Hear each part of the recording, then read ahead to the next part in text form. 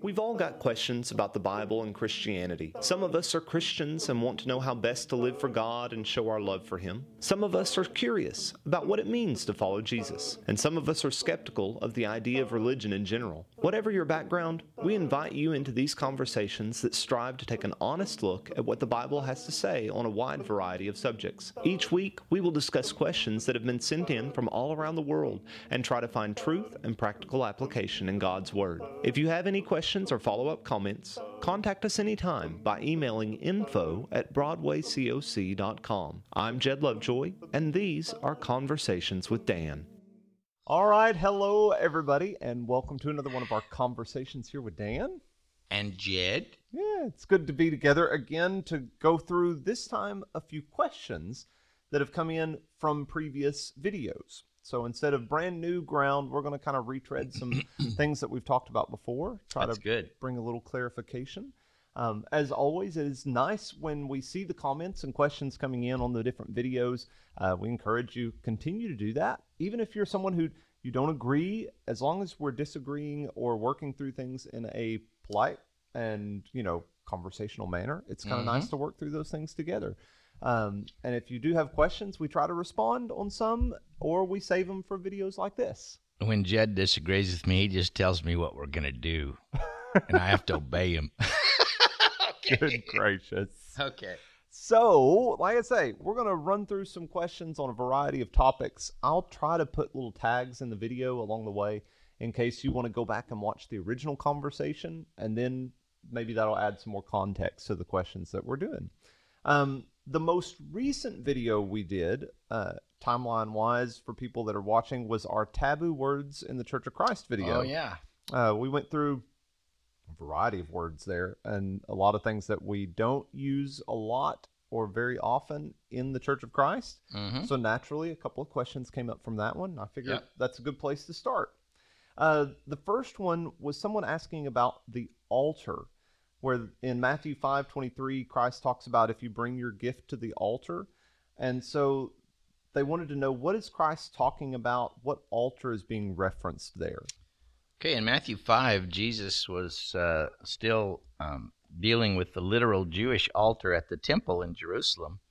And when he said, if you bring your gift to the altar, he's talking about when you bring your lamb or your goat or whatever to the altar to be sacrificed.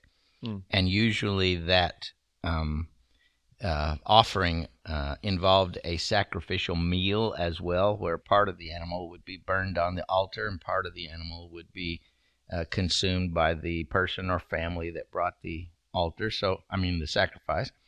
So he's saying when you bring your sacrifice, if you have something between you and your brother, then you should go do that first and get your heart right before you bring your sacrifice. A good passage to reference on that, in Psalm 51, David is repenting of his sin, and I think it's about maybe verse 16 or so. What does that say? For I will not delight in sacrifice, or I would give it. You will not be pleased with a burnt offering. The sacrifices of God are a broken spirit, broken and contrite heart, O God, you will not despise. All right, so when David was in sin and unrepentant, his sacrifices would not be accepted. But if you go down to verse 19 maybe, or somewhere down around there. So do good in Zion in your good pleasure, verse 18. Verse 19, then you will delight in right sacrifices and burnt offerings and whole burnt offerings. All right, so the right sacrifices would only be offered from the right kind of heart, see? And if this person is at conflict with his brother, and he hasn't worked that out, and he's got all kinds of resentment and anger and all those things, then he won't be in the right frame of mind to spiritually worship. And it was never just the sacrifice itself, but the heart of the worshiper that was important. Now, to translate that to us, which the reader asked, or the listener, in Hebrews 13, verse 10. Okay. Work through all my papers to try to get to Hebrews. Yeah. Jed reads his Bible. He does. Or I make lots of notes along the way. Yeah. All right. Hebrews chapter 10. Hebrews 13, verse 10. Verse 10. All right. We have an altar from which those who serve the tent have no right to eat. All right, so we Christians have an altar. Which would be? That altar is our sacrifice that we bring to God is Christ. And every Lord's Day we eat from that altar just like they ate the sacrifice. We eat and drink, we drink the blood of Christ. We eat the body of Christ. So that is a sacrificial meal. So when we bring our offering or when we come to the Lord's table, our heart being in the right place, a contrite, a penitent, a sincere heart is what we need as well. And if there's some great looming thing between us and our brother that we need to work out, we need to work that out and have a good heart before we come and worship the Lord. So same. Okay. Isn't there a passage, is it in one of the 1 Corinthians passages where it talks about if something is between your brother, you should go reconcile that first? Or is that something that's just kind of been woven together from several passages? Well, that's the Matthew 5 in the Sermon on the Mount that words it exactly like that.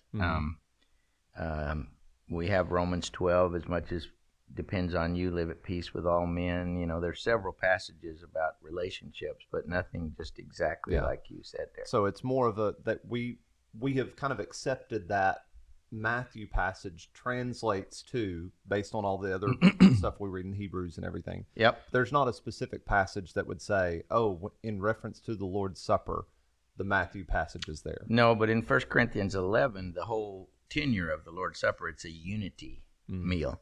And so it'd be pretty hard to have a unity meal when you were like the Corinthians and you were all divided from each other and wouldn't even look at each other. Yeah.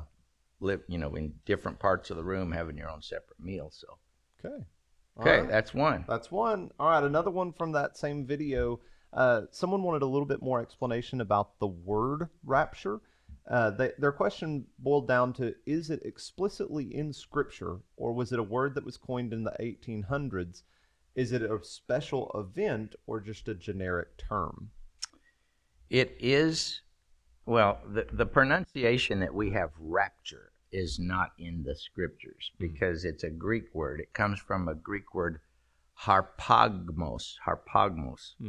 But harpagnos, harpagnos. It's when you pronounce it, somebody back in the stream of things somewhere decided to anglicize that and call it the rapture. Okay. But it simply means to be grabbed or caught up. And so the passage in which the Greek word is used is 1 Thessalonians 4, verse 17, where it says we will be caught up in the clouds to meet the Lord in the air. And that term is the term that the people that talk about the rapture are talking about. And that scripture is one of the scriptures. Okay. The problem is that they try to associate that with Revelation 20, which is about the millennium. Yeah. And I don't know how they associate it exactly with Revelation 20 because I don't think the word is there in Revelation 20 at all. But Revelation 20 is actually talking about that time after the great Roman persecution when the church has a rest from that great persecution. Right. And the martyrs live and reign with Christ for that period of time. And it has nothing to do with what the modern people are talking about regarding the rapture. The rapture, the true biblical rapture, when we're caught up into the clouds, comes at the second coming of Jesus, which is at the time of the resurrection and the judgment, and not before the millennium. So I hope that clarifies some. But. Yeah. So it is a biblical word as far as the basis for it. The basis for the word, where that word came from, is biblical. And then there is an event as far as it is the second coming of Christ. But as far as it being this larger, long-term process. Right. And the idea that, I saw a sign this week. I was in Boise, Idaho, and it said, if the rapture occurs, this car will be missing its driver. Oh, yeah. Well, that could be true if it's the last day when Jesus actually comes and the world comes to an end. Okay. But then we wouldn't be worried about that car missing a driver because everything else would be coming to a conclusion too. But yeah. Okay. Well, let's move on to some of our older videos that we've done. One of them, we did a video a while back about other gods and whether other gods existed. Yep. And the natural question came up that I'm kind of surprised we didn't explore it more, but so did God create the other gods that exist? The short answer to that is yes. And the word Elohim in the Old Testament means gods, or sometimes God, depending on the context. Right. It means great or mighty. And so Elohim often referred to great or mighty spirit beings. And the more we read the Bible, we learn that those are angels or fallen angels or demons, as we might call them. So in Colossians 1, verse 16, in fact, let's go ahead and read Colossians 1, verses 15 through 17. Colossians 1:15.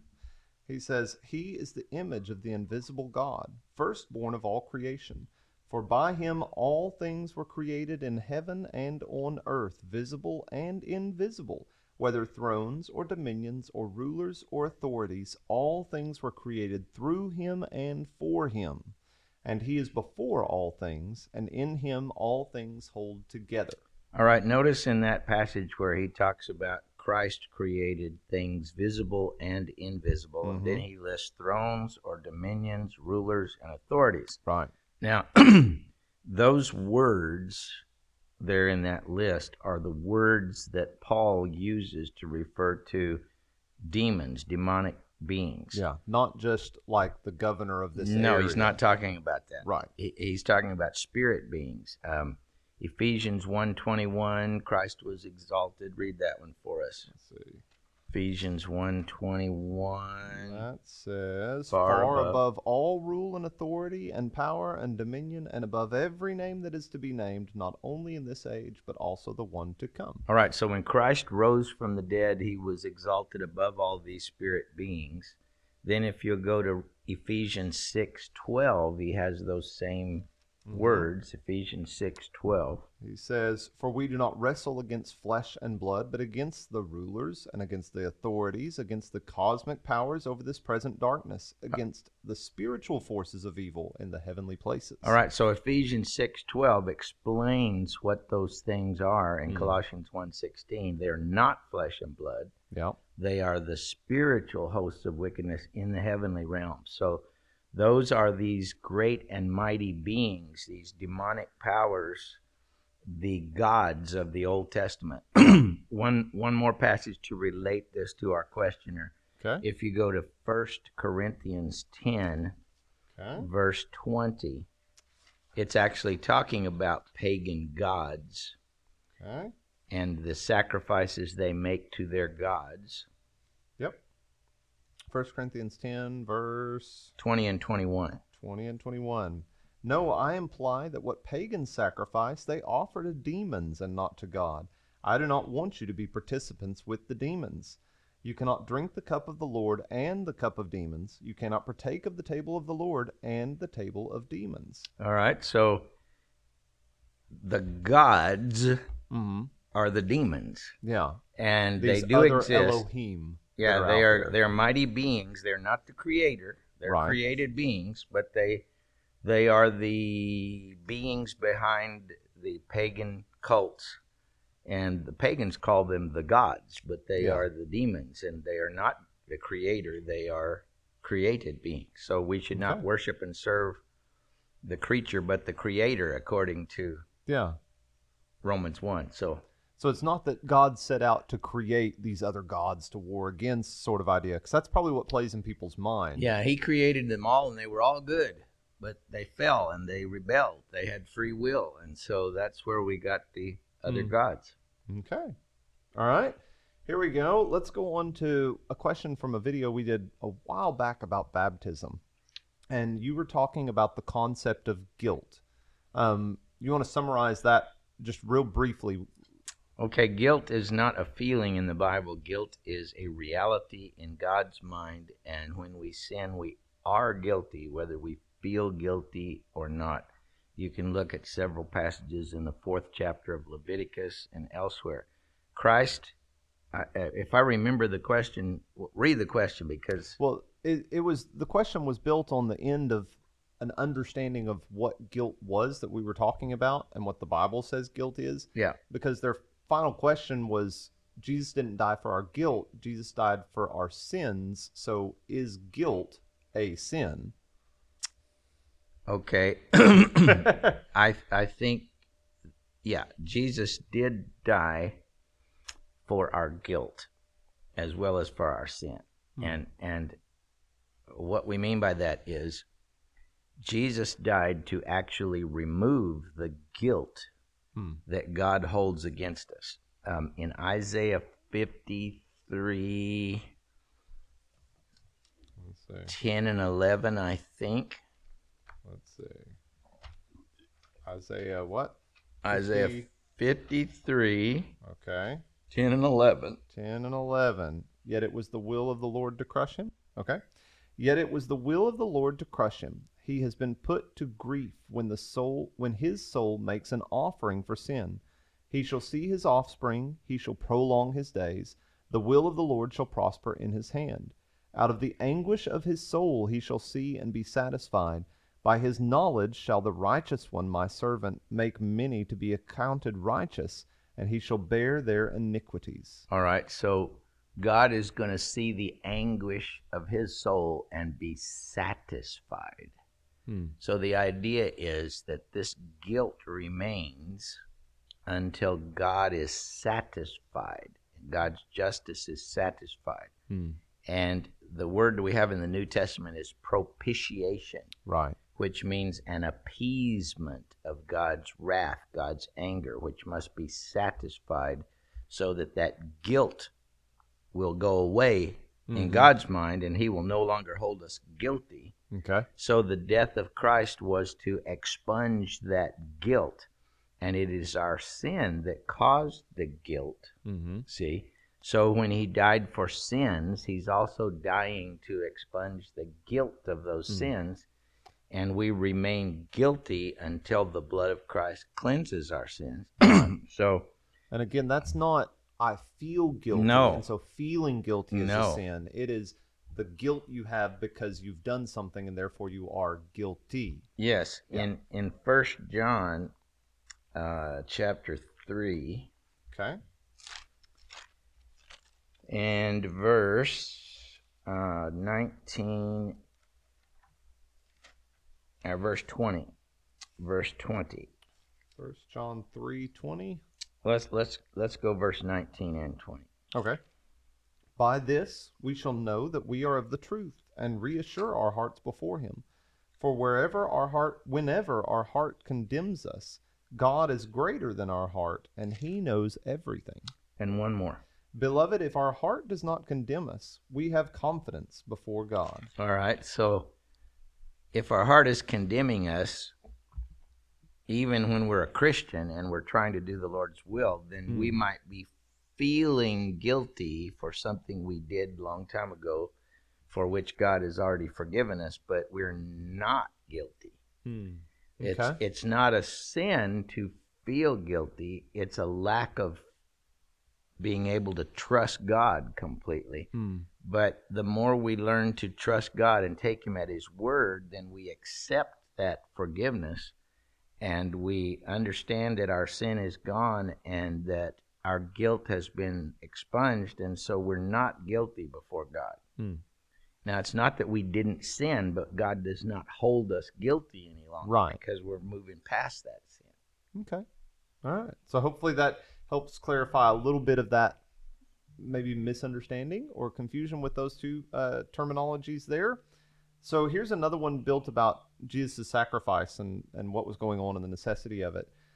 Someone wrote in and said that when they read Ezekiel 18, it seems to be saying that repentance saves us from sin and that God doesn't require death. So does that mean that the teaching of Jesus' death, burial, resurrection was unnecessary? Well, again, you can't read Ezekiel in a vacuum.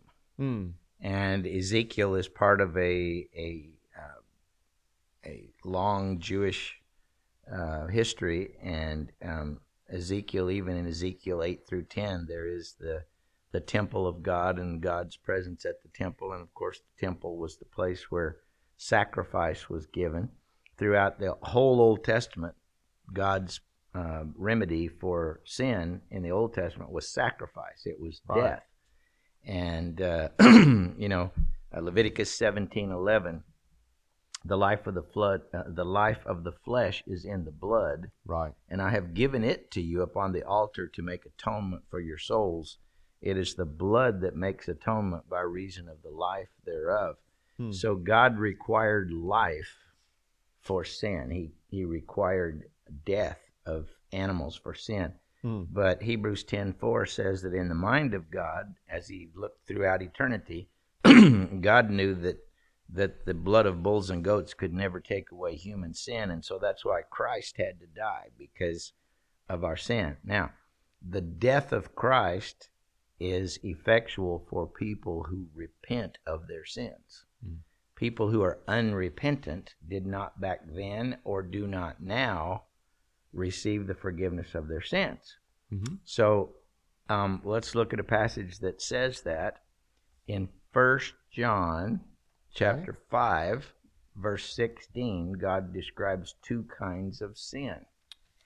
1 John 5:16. Fight through everything again. There we go.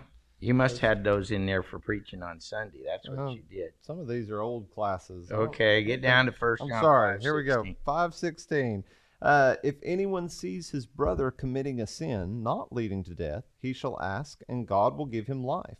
To those who commit sins that do not lead to death, there is a sin that leads to death. I do not say that one should pray for that.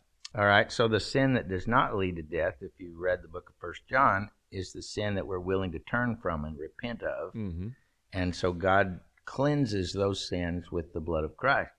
But the sin that leads to death, if you compare 1 John 1:9, if we confess our sins, he's faithful and just to forgive us of our sins and cleanse us from all unrighteousness. Yeah. So the sin that leads to death is the one we won't confess, we won't repent of, we won't turn from. And so there's no need to pray for that. So repentance has always been necessary, but so has sacrifice. Okay. So trying to pull out verses in Ezekiel 18, like even that last verse where I take no pleasure in the death of anyone, declares the Lord. So turn and live. But he's not talking about, if you go back to verse 4 of Ezekiel 18, read that for me. Verse 4, behold, all souls are mine, the soul of the Father as well as the soul of the Son, the soul whose sins shall die. All right, so there he's talking about the person who commits the sin must die for his own sin. Right. See? But atonement is so that that's not necessary, in the sense of our spiritual death is not necessary if we have sacrificial atonement.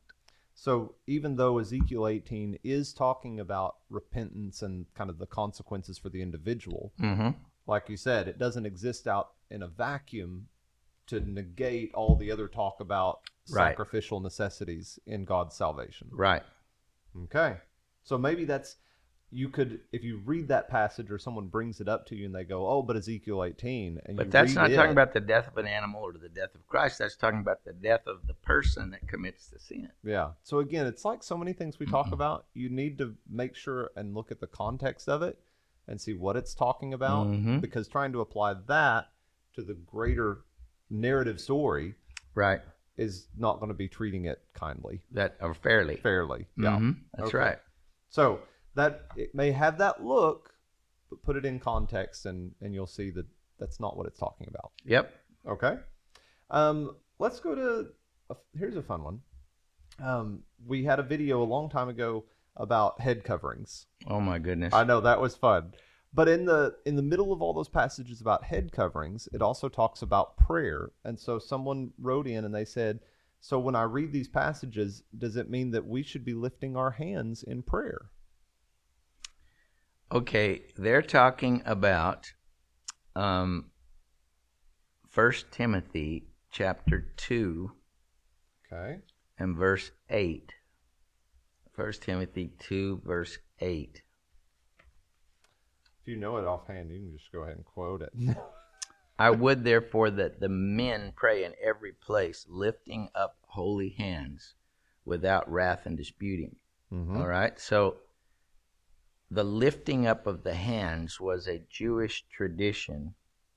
There are many examples of prayer in different postures, but it was a Jewish tradition. The Mishnah, in several passages, talks about the blessings in the synagogue, and the person who led those blessings Right. would go before the Ark of Scrolls at the front of the synagogue and lift up the hands. This was the man. It was forbidden for women to do. This was a man that met certain qualifications that would go in front of the synagogue before in front of the cabinet that held the holy books, the scroll. Yeah. And he would raise his hands and he would lead the congregation in the blessings, the prayers. Like, for example, Numbers chapter 6, may the Lord bless you and keep you, and may the Lord make his face to shine upon you. May the Lord lift his countenance upon you and give you peace. Yeah. You know, everybody said that with him, but he was the leader of the blessing. See? Yeah. And so it's quite obvious in that passage Paul's synagogue background, because he's talking about the men leading the prayers, but he says they need to lift up holy hands. Mm-hmm. Now, in the Mishnah, if the guy had certain professions, like if he was a tanner and his hands were all dyed, he was not qualified. He was unclean. He couldn't go lift. Oh, wow. And there were certain other jobs if he'd done. I think maybe the gathering of excrement or something off the streets or whatever. But he couldn't do this. It's been a while since I've read all the things that were verboten, for those people. But only certain people could do this, and you had to be a male of certain age and so forth. And so when Paul says lifting up the hands, the picture that he's putting into the minds of those people is the guy standing at the front of the synagogue that's leading the congregation in the prayers. So it's not a binding thing that he's saying.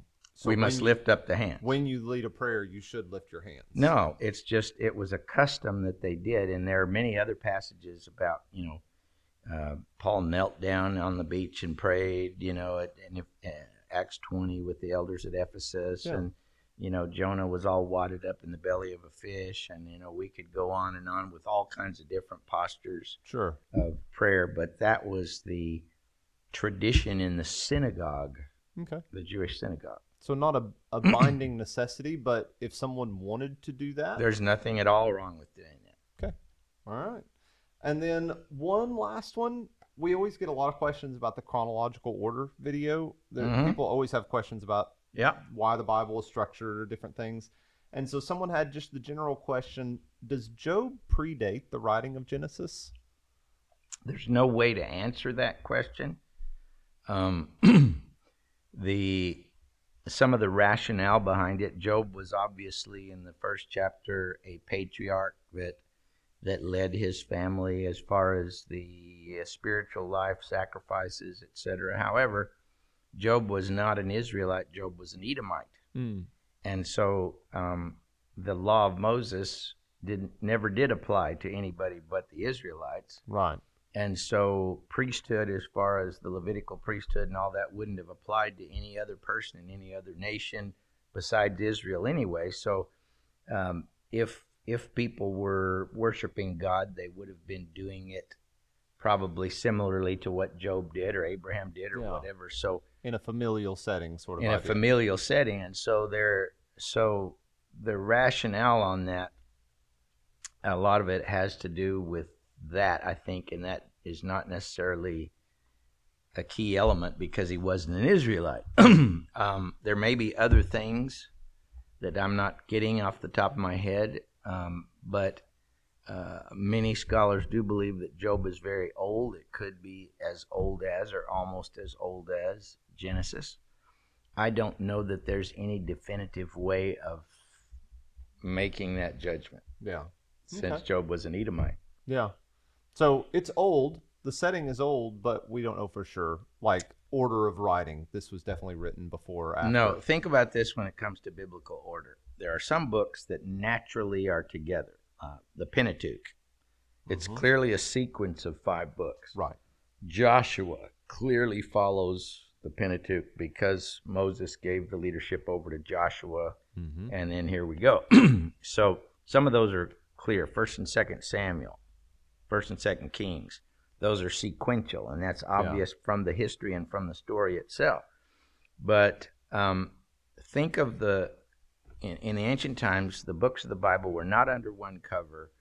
They were scrolls stuffed in cubby holes. Yeah, kind of like what we were talking about earlier with the prayers. The Ark of Scrolls. Yeah. They were stuffed in cubby holes, and somebody just chunked them in there. There's no order, And so the placement of Job in our Bibles is some person at some later date, or persons that just decided that since Job is poetry, and it is a drama, not that it's not historical, the guy, but it is in the form of a drama, and it's poetry. Yeah. So it should be classed as a type of literature with poetic books like Psalms and wisdom literature like Proverbs, because Job has a wisdom message, for everybody. Yeah. And Ecclesiastes. So because of the nature of the book, it was chunked in there in a category much, much later with poetry. Okay. Yeah.